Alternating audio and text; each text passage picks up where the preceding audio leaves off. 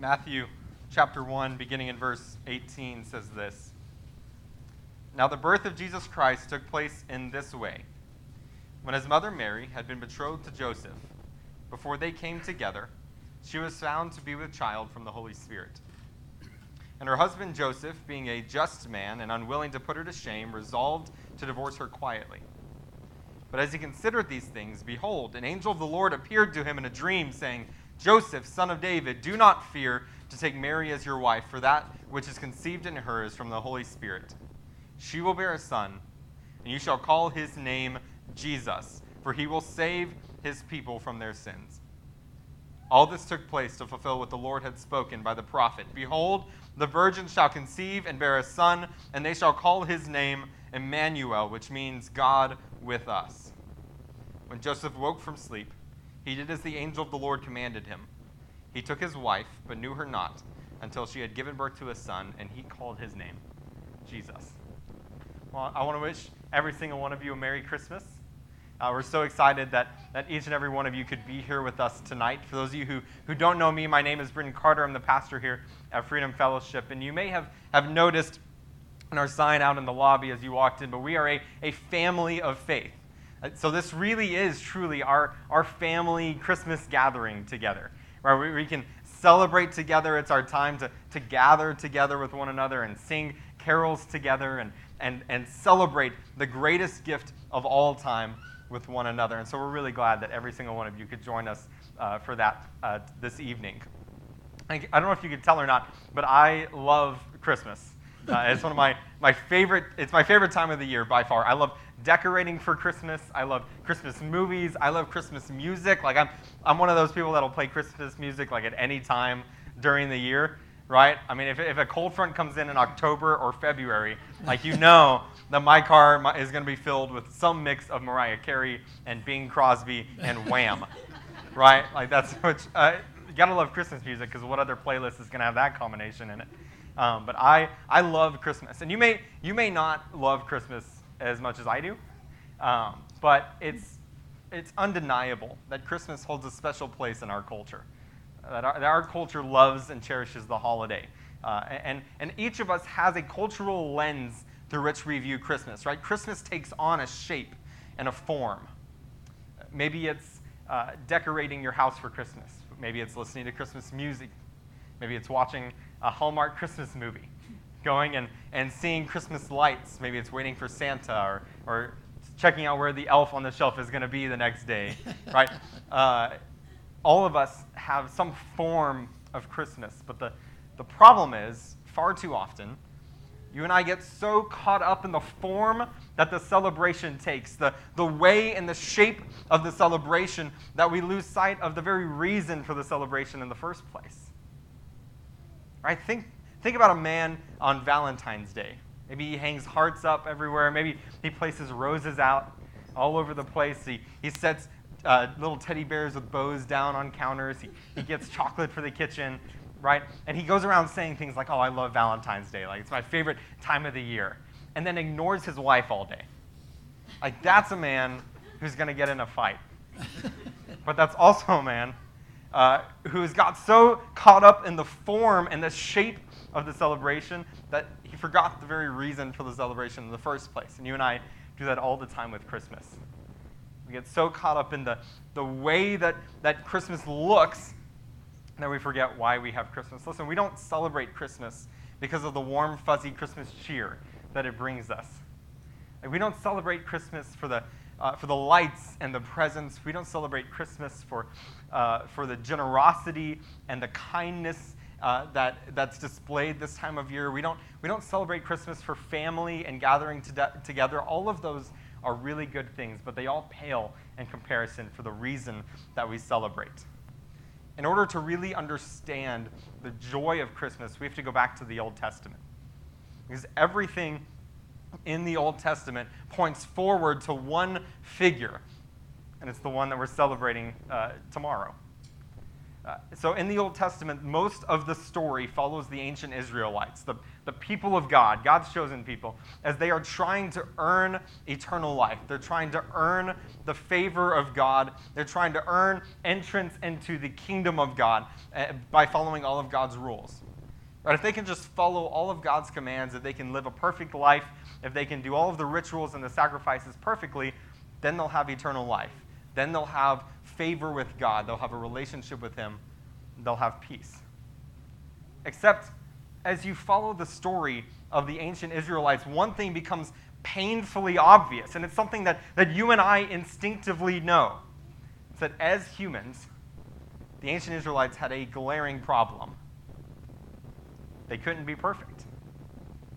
They could not be perfect. They were sinful, rebellious people, and we see that time and time and time again in the Old Testament because they just could not be perfect. They are broken people living in a broken world, and our world today is still broken. Our world hasn't fixed. Our world hasn't changed. It is still just as broken as it was in the times of the ancient Israelites. We celebrate peace and generosity and kindness and cheer at Christmas because it's not the norm. Right? We celebrate it coming around every time around Christmas because the rest of our lives are not like that. I think of the Christmas Day truce in World War I. I don't know if you know the story, but in World War I, on Christmas Eve, and then into Christmas Day, the German and British soldiers who had been fighting and killing each other, they had an informal truce among soldiers where they began singing Christmas carols on both sides of the battlefield. The Germans started it. They started singing Christmas carols, and the British started hearing it and thinking, what is going on?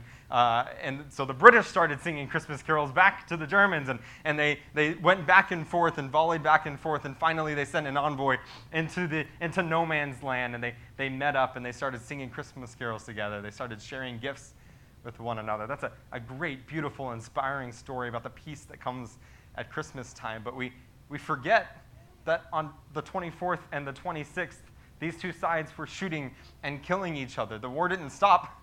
Right? They went back to fighting and killing each other over every inch of Western Europe. Right? We think about the generosity and the kindness at Christmas time, but we forget that poverty and greed still exist all around, all year round. Right? Our world is broken. And if you and I are honest with ourselves, we'll realize that we are just as bad as those ancient Israelites. We are equally broken. We are equally imperfect. Look no further than Christmas morning. Right? A child tears open a gift, and he raises up that remote-controlled car, and he screams out, "I wanted the blue one!" Right? You don't have to teach kids to be selfish and greedy. You don't have to teach us to be hurtful and imperfect. We do that well enough on our own. We are perfectly good at that. You and I, like the ancient Israelites, cannot earn eternal life. We cannot earn our entrance into the kingdom of God. We cannot earn the favor of God because we are all completely inept. We are all failures at being perfect. And I know what you're thinking. Brendan, that's a really depressing way to talk about Christmas. And that's a very depressing direction to go for a Christmas sermon. And you're right, I'm sorry.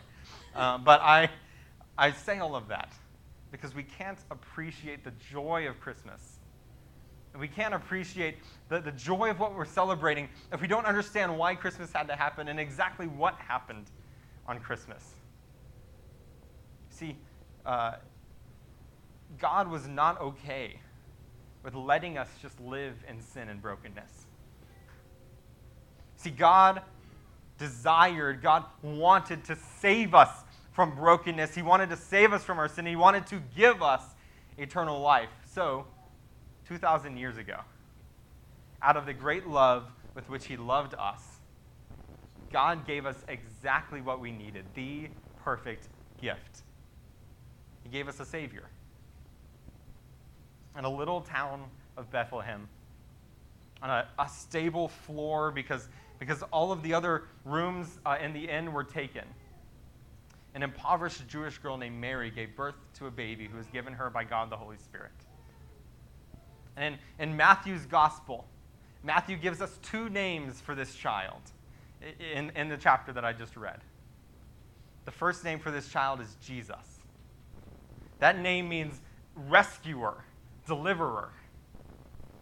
It means that child was sent to be a savior, that child came to rescue us and save us from our sins. He came to do the one thing that we could never do, and that's to give us eternal life. He came to live a perfect life and to die for our sins so that we could have eternal life. He came as the perfect present for us. He came as our Savior and our deliverer. You see, the name Jesus in Hebrew is Yeshua. And there already was a Yeshua in the Old Testament. We translate his name as Joshua. And Joshua gets a whole book devoted to himself in the Old Testament. Joshua rescued and delivered the Israelites. He finished the work that Moses started, and he led God's people into the promised land. So Joshua did his very best to make sure that every person in Israel could experience eternal peace. He did his very best to make sure that everybody in Israel could experience eternal life. He did his very best to make sure everybody in Israel wasn't just part of some earthly kingdom, but could be part of the eternal kingdom of God. He did the very best that he could, but you know what? He failed. And he failed because he was just as human as the rest of us. He was just as imperfect. So he couldn't save Israel. What you and I needed was not just another Yeshua. We needed a better Yeshua. And that leads us to the second name that Matthew talks about in Matthew chapter 1.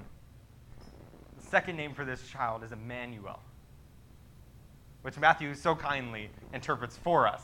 The name Emmanuel translates to God with us. You see, this child wasn't just another Yeshua. He wasn't just another person, another broken, imperfect human being. This child was God himself. The Son of God stepped out of heaven. He left his throne, and he came down to earth, adding humanity to his deity. He was born on a dirty stable floor in Bethlehem to an impoverished Jewish girl named Mary and her whacked-out father named Joseph, who's probably had no idea, that you can tell in Matthew chapter 1, was very stressed out by this whole deal. God himself came to earth to live among us. See, this child was fully human, but he wasn't just human. He was God himself, and that enabled him to save us from our sins. It is the fact that Jesus was God himself, living a perfect life, that enabled him to be better than Joshua, enabled him to be better than all of us, and enabled him to give us eternal life. You see, Jesus lived a perfect life. 30 years later, 30 years after this event that we celebrated Christmas, 33 years, he died on a cross. And 3 days after that, he rose again from the grave. And it's by his death and resurrection that we can have eternal life. You see, it's by the death and resurrection of Jesus that he lived up to his name as a rescuer and a deliverer, providing a means for eternal life for every single one of us. If you're here this morning and you've never trusted this evening, and I'm used to Sunday morning, if you're here this evening and you've never trusted Jesus as your Savior, then I invite you this evening to receive the greatest gift you will ever receive. I invite you tonight to receive the gift of eternal life, eternal peace, all joy and satisfaction that God can lavish upon you. I invite you to trust in Jesus and receive the gift of eternal life. I'm going to be available after the service. I'm going to be around, and I would love, if that's you, I would love for you to come talk to me about what it means to follow Jesus and to receive that gift of eternal life. But at the moment, we're going to sing a few more carols, a few familiar carols. And as we sing, I want us to remember and keep in mind the beautiful, glorious gift of eternal life that comes through Jesus Christ, whose birth we celebrate on Christmas. So I invite you to stand with me And I invite you to sing these carols as we sing out and remember the birth of our incredible, beautiful Savior, Jesus Christ. Let's sing together.